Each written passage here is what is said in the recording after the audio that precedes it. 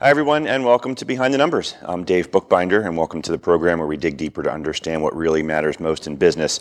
As you know, I'm a senior director at CFGI, and if you'd like to learn more about me or get in touch with me, please reach out. I'm on LinkedIn, Facebook, and Twitter. Today, I'm pleased to welcome a guest who's remoting in all the way from Miami, Florida. It's Brett Trembley, who's the managing partner of Trembley Law Firm and the founder of Get Staffed Up. Brett, welcome to Behind the Numbers.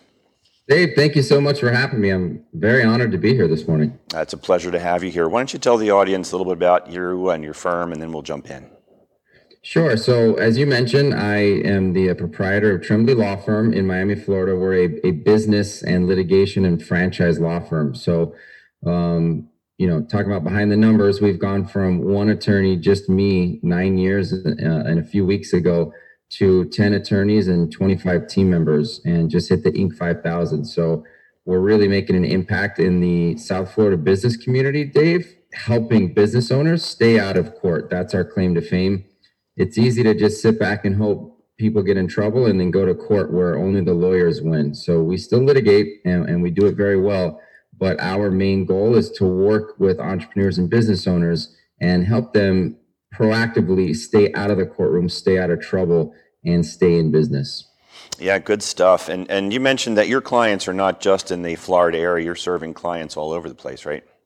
We have clients all over California, New York, down to Florida. Exactly. So congratulations on making the Inc. 5000. That's quite an achievement. Thank you. Yeah, it's we've been shooting for it for a few years and came up just short in 2019. So 2020 was nice. Good for you guys. Well deserved. I wanted to start off our conversation by talking about a concept that I think we're all dealing with right now. It's getting back to work, getting back into the office. I don't know when that's going to happen for different parts of the country and different parts of the world. There's a different timeline, of course, but embedded in this return to work piece are employee safety issues, and then, of course, legal matters for employers.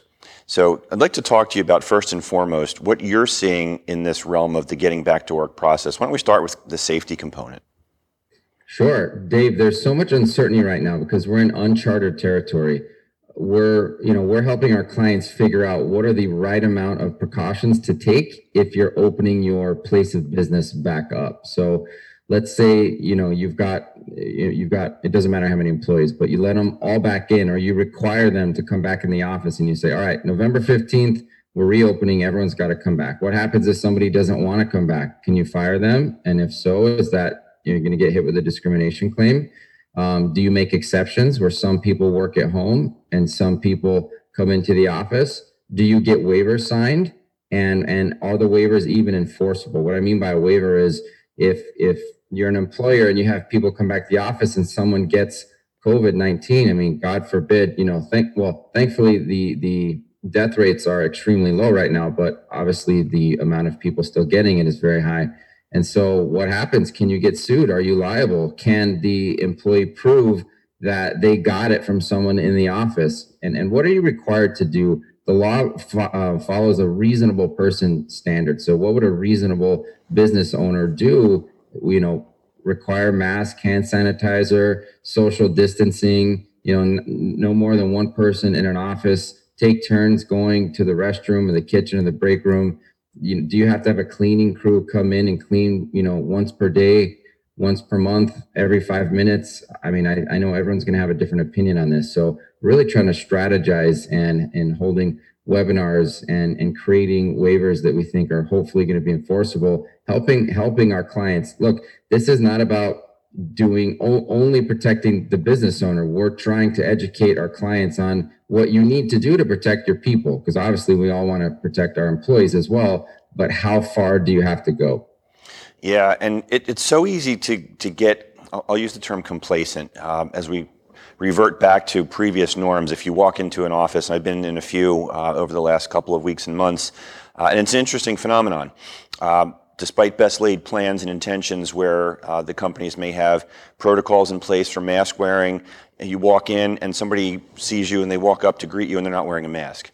Talk to me, if you would, Brett, about the firms that believe completely that the only way that you're going to get productivity out of your team, or even just to build more morale, is to have everybody back into the office or have as many people back as you can. What are they risking from the employees who feel almost as if it's a coercion thing rather than a voluntary thing? That's a tough one, Dave. So you could argue that you're going to alienate people that still are quarantining, and I still have a lot of friends. I know a lot of people who maybe not quite as much. They're not wiping down their groceries and only stepping outside in a hazmat suit, or something pretty wild like that. But for the most part, they're staying at home and only dealing with family who are also quarantining or not interacting with people, not go to the grocery store, not going to eat. And there's still a lot of people that are under sort of those feelings that you need to continue to sort of isolate yourself. And there we've seen some of our clients have had some interesting situations where they've had to, have meetings over Zoom, bring in an HR team and talk through the pros and cons of returning and at least hear out the employee, because you never know. Maybe they're predisposed. Maybe they have other conditions. Certainly, existing conditions play a huge factor in how your body deals with the coronavirus. I'm not a doctor. Obviously, we're just using the best data we can. And it can be, traumatizing and cause a lot of angst at the office between the team members. So the way that to handle this, Dave, is a lot of communication. Here's what's coming up. Here's a timeline. Team meetings, one-on-one meetings. Listen to people, because if their fears are real, then they're real to them.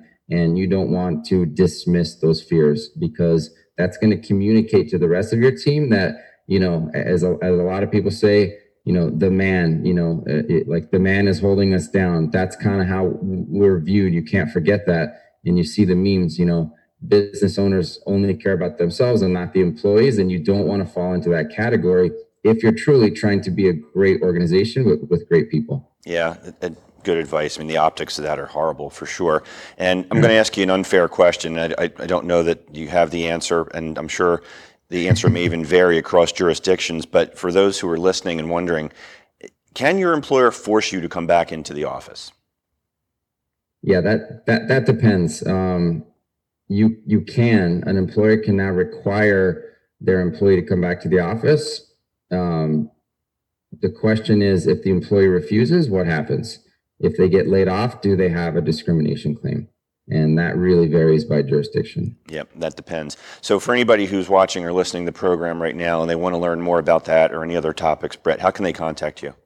Sure. The fastest and easiest way, Dave, is trembleylaw.com/VIP. We set up a really easy page for people to contact us, where you just go to our website, trembleylaw.com, and you just type in /VIP. It takes you to a landing page. It just asks name, number, email, and how you heard about us. And somebody will reach out to you within, 15, 20 minutes usually, and try to set up a phone call for a consultation so that you can address these issues that you're asking me. And there's just so many more questions that business owners are having. Yeah, I'm sure. We have about 5 minutes to go in this segment, Brett, but I wanted to touch on one more topic if we can squeeze it in. And that's with regard to intellectual property assets, trademarks. I know that you're involved in a lot of trademark matters, and I think you've got some pretty strong opinions on why business owners really ought to get serious about it. Why don't you comment on that? Yeah, I think my next book is going to be called Get Your Darn Trademark, if just not using that word. So I'm not sure, in this segment what we can say, but I'm just so tired of small business owners getting, not a good result, and having a big company come in, and everyone's heard of patent trolls, but they're trademark trolls as well. I'll give you an example. We represent a brewery that has a line, a beer, and Anheuser-Busch created one just like it, looked like it, and they came up with a name almost identical, because our client, who wasn't our client at the time, didn't take a few minutes to get a trademark. It's really inexpensive to get a trademark. And it just, man, it can protect your business, your clothing. There's and that's just one of thousands and thousands of stories where businesses didn't take just a few moments, pick up the phone, send in your information, and get a trademark. It's one of the easier things to get in law, and it's rather certain. If you get the trademark, of course, if you have the right to get a trademark, if you didn't take somebody's name, and it's also done on a flat fee. It's really one of the easiest and best ways to protect yourself. Yeah, and some of it may be naivete, and some of it may be the notion that you can't fight the big boys anyway. So let me ask you, and without disclosing anything that you shouldn't, but when you've got a situation where you've got this large brewery, like Anheuser-Busch, as you mentioned, and you've got a local guy, how can they compete legally with the deep pockets that this larger firm may have, even if your client owns the trademark? So you get into a federal, well, if you own the trademark and someone else uses it, they're too smart to do that because there's statutory penalties, and that allows the small business to tell the attorney, hey, I can pay, but on the back end, let's split the damages because they're almost going to be guaranteed if you can prove a trademark violation. A willful trademark violation is going to come with a lot of monetary penalties on the end. It's when you don't get the trademark and now you're rushing to file one because they've already filed one, and you're having to argue that you have the right first. That's an expensive lawsuit, and there's no penalties for that. It's basically you're just spending all the money trying to be the winner, and now you're litigating in federal court. And wow, I mean, you talk about a lot of money that unfortunately you can dump into a lawsuit like that. I have a funny segment that I analyzed the Tiger King, the crazy Netflix show that came out of March and the whole world was talking about. And I dive into the trademark lawsuits in federal court and what really happened. Interesting. We're going to take a pause here, Brett. Don't go anywhere. We're going to take a quick commercial break, and we'll be right back after these few words on Behind the Numbers.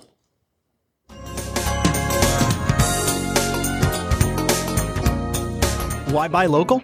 When you shop with local businesses, you're spending your money on more than just the item you're buying. You're adding a building block to your neighborhood. It starts with a single purchase, maybe a cup of coffee, groceries from a local co-op, or even a shiny new bicycle from one of the nearly 28 million small businesses nationwide. Your money doesn't stay in the till for long, though. Local business owners use the money to create a lot of economic activity in your neighborhood, like buying from suppliers, many of whom are also local businesses, paying taxes to the city, which builds and maintains the infrastructure we all rely on, employing local workers, contributing to 65% of the net new jobs each year. Add this all together and you've got a recipe for a happier, healthier, more connected neighborhood. Now that's an investment worth making.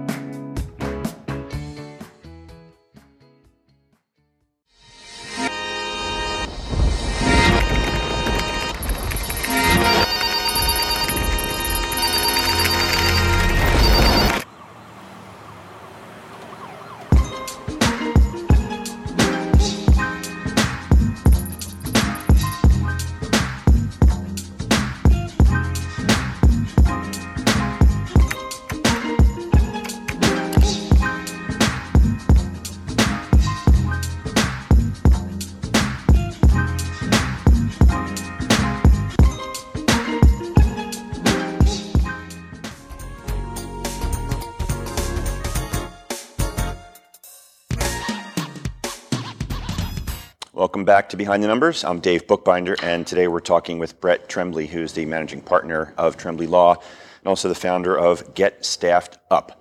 Brett, you mentioned that you were recently the recipient of an Inc. 5000 award, and that's cool stuff. But I want to springboard from that into what I like to call the journey of entrepreneurship. So obviously you mentioned that you've grown your law firm, but you also have another business. You've taken entrepreneurship to kind of a different level. Why don't you share your story with the audience? Absolutely, I'd love to, and I just wanted to mention, a lot of attorneys sort of don't want to practice anymore, or they find running a law firm, just too daunting or too difficult, so they sort of become, a consultant, or they dive into something else. I did it where I put so much time and effort into building a business that's still growing. Despite coronavirus, Trembley Law will grow about 10% this year. And that's way down for us, but that's still very good. I'm still very, very active in running that business, but growing the law firm provided me with an opportunity to do more than just help entrepreneurs and business owners under the law. So the mission of the law firm is to protect the economy one business at a time. But through this staffing company that me and a co-founder started, I learned that I could help business owners in additional ways, because staffing and HR and compliance is so difficult, and there's so many pitfalls that you can run into as a business owner when employing people.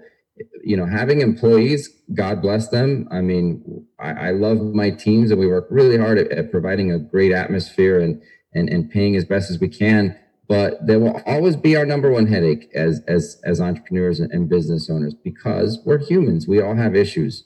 And so what we did is we started a staffing company where business owners can staff up and add a lot of bandwidth and wherewithal at the entry level positions. You're talking administrative level positions, personal assistants, executive assistants, secretaries, receptionists, so that you don't have to go spend $40,000, plus, because when you employ someone here in the US, speaking of behind the numbers, there's a 1.4 multiplier. Whatever you pay in salary, you have to do 1.4, and that's what it costs you as a business owner. So you're looking at 45 to 50,000, just, no offense, but for somebody answering the phones or someone helping around the office, if you will. So what we did is we said, why don't we take the offshore model and do full-time only and help business owners staff up quickly with all the things that they're doing themselves that they know they shouldn't be doing, and we'll take the cost component out of it. Now, the mental side behind it is I love helping people learn that it's okay to hire and take risks, because back in the day, that was my big hang up before I learned how to sort of bet on myself and grow. But the staffing company has been phenomenal. And, I could tell you a little bit more about the model if I didn't explain that quite clearly. No, that's good stuff. And look, there are a lot of firms where they're not ready to bring on full-time employees, and they need some kind of an alternative. I guess one of the questions somebody watching or listening may be thinking would be something to the effect of, what's your secret sauce? What makes your staffing firm a little bit different than maybe some of their other options? Why don't you speak to that? Sure. So most staffing companies do two things. One, they get people in like India or the Philippines, and they pack them into a building like sardines. And now they're selling time blocks and saying, you think you need 10 hours per week of an assistant? Good. I just had 10 hours open up because someone else, left. So your assistant, if you will, is really working for a lot of different people, and you're only using them for about 10 hours a week. So that's the first thing. Second, again, it's the language barrier is much greater in those regions in the world. So what we did is we said, we're going to do full-time only, and we're going to come in at a price point that it's just a no-brainer, which the middle price for us is $1,850 a month. So that's about $20,000 per year. You pay us monthly, and we pay your employee. And so there's no, withholding and taxes, et cetera. And our biggest advantage, though, is we're out of Latin America. So Mexico, Central and South America. So the cultures are very similar. The English is phenomenal, and the time zones match up. So we have, people that are answering phones in Mexico, and people have no idea that the phone is being answered somewhere else. But because it's not an outsourced reception service, they know, how to pronounce the names, and they get familiar with the people, because your customers know when you have an outsourced phone answering services, as good as some of them are these days.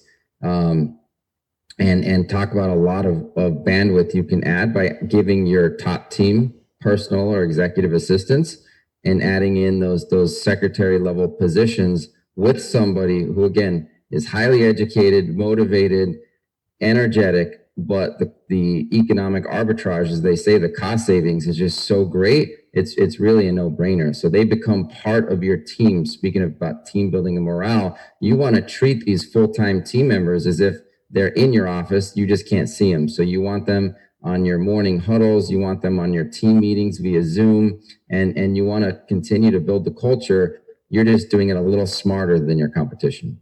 Interesting. Brett, anybody who wants to learn more about that or about the law firm, how can they reach you? Well, not surprisingly, very similarly, go to getstaffedup.com/VIP. And same thing, you just drop in a little line, and we have a very large team already ready to reach out and see what you need in your business. And one of our catchphrases is delegate your way to freedom, Dave. Too many people are just their own assistant. And if you don't have an assistant, you are an assistant. And people have to learn how to get rid of those small nagging tasks that prevent us from having more time on the big picture. Because we all have things that we want to get to, big projects, and we simply never create the time. Yeah, the difference between working in the business and working on the business, for sure. Folks in the production studio, I think you have a graphic in the back. We're going to tee that up. I want to give Brett a chance to talk about a book that you've authored. There it is. It's on the screen right now. I don't know if you can see it, Brett, but The Danger Zones. Why don't you tell us about that? Oh, I would love to. Thank you so much. So we have a book launching within the next few weeks. It's called The Danger Zones. It's the 5 risk areas that business owners need to watch out for that can put them out of business. So what we did is we took all of the lawsuits that over 10 years our clients have been in, on one side or another. And in addition to Miami-Dade has the 4th busiest circuit court in the entire country. So we gathered data and we categorized all the lawsuits into 5 areas. And when we said, these are the 5 areas that if we can focus on and help our clients, mitigate the risk, then we can do what our mission is. And that is to keep our clients out of the courtroom. So the book is very anecdotal. It tells stories, kind of like I did earlier with the brewery. And it kind of gives you a little bit of a, oh shoot, I need to make sure I haven't looked at my operating agreements in a while. Or I haven't really thought about that. Of course, it covers trademarks, but it's a very short book, and I hope it's a fun read. And it's going to be available for download, very soon, and a hard copy. Sounds good. So Amazon, I imagine? Yep, we'll be on Amazon. Yeah. Okay, great. Well, congratulations on that. I think you mentioned something about a quiz too. Yeah, tremblaylaw.com/danger zones. We have a page set up where you can take a less than 2-minute quiz and just some yes or no answers, and we'll send you your results in terms of, kind of what your exposure areas are and how serious that, you need to take these. It's kind of like going to the mechanic and you plug your car in and it tells you, oh, look, you got 50,000 miles left on your brakes. Well, that's not urgent, right? Or sometimes it's like, hey, the engine's about to blow. You really need to bring it in. Yeah. And that's what we're doing with our clients. And some people have more legal infrastructure in place than others. And we create a timeline and we build a plan to let business owners sleep better at night. Brett, we only have a few minutes left in the program here, about 4 or 5 to go, but I wanted to just ask you, not to give away all 5, of course, we want people to read the book, but is there one in particular that you might want to share? It doesn't have to be the number one, but just one that you might share just to let the audience get a flavor for things that they should be thinking about, and also, a feel for what the book's going to be like. Sure. So one of the things that business owners do is get together with ideas and create a business. So you have a partner and you simply forgot or you neglected to get your operating agreement in place. So you're rolling along, things are good until they're not. And so many businesses, I always say it this way, if you're a business and you're sued or threatened to be sued by a third party and an outside threat, you can survive that. But when you literally implode because the business owners are fighting, the business is not going to survive that. And if you don't have your operating agreement in place on who owns what, who's responsible for what, can you buy your partner out? Can they buy you out? What happens if one wants to leave? How much does one work? I mean, that's a huge fight when a business partner comes in with money and the other comes in with the time. A few years later, when one of them is working 80 hours a week and the other's, sailing in the Bahamas, problems are going to happen. It's going to be an inequitable relationship. And that's what you have to put down in writing and get people to understand. Again, it comes back to communication, but communication not written down leads to a lot of unintentional, forgetful memories. Yeah. Is there a general rule about how often the operating agreement should be refreshed? I mean, certainly if there's something that would trigger it, like issuing stock, for example, but what's your advice on that? It's not really a time, Dave. It's what you said. It's events. So if you're growing really quickly, certainly if you're thinking about adding, more investors or business partners or members of an LLC, and it's life events. What happens if 2 people got together and then one of them gets married? I had this call yesterday. Hey, I've had this business partner forever, but she's about to get married, and I don't want to be business partners with her new husband, for example.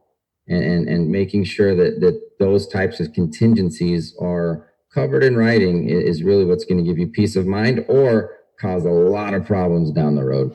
Yeah, it's peace of mind and protection from downside risk when you need it the least, right? Yep. Thanks, Brett.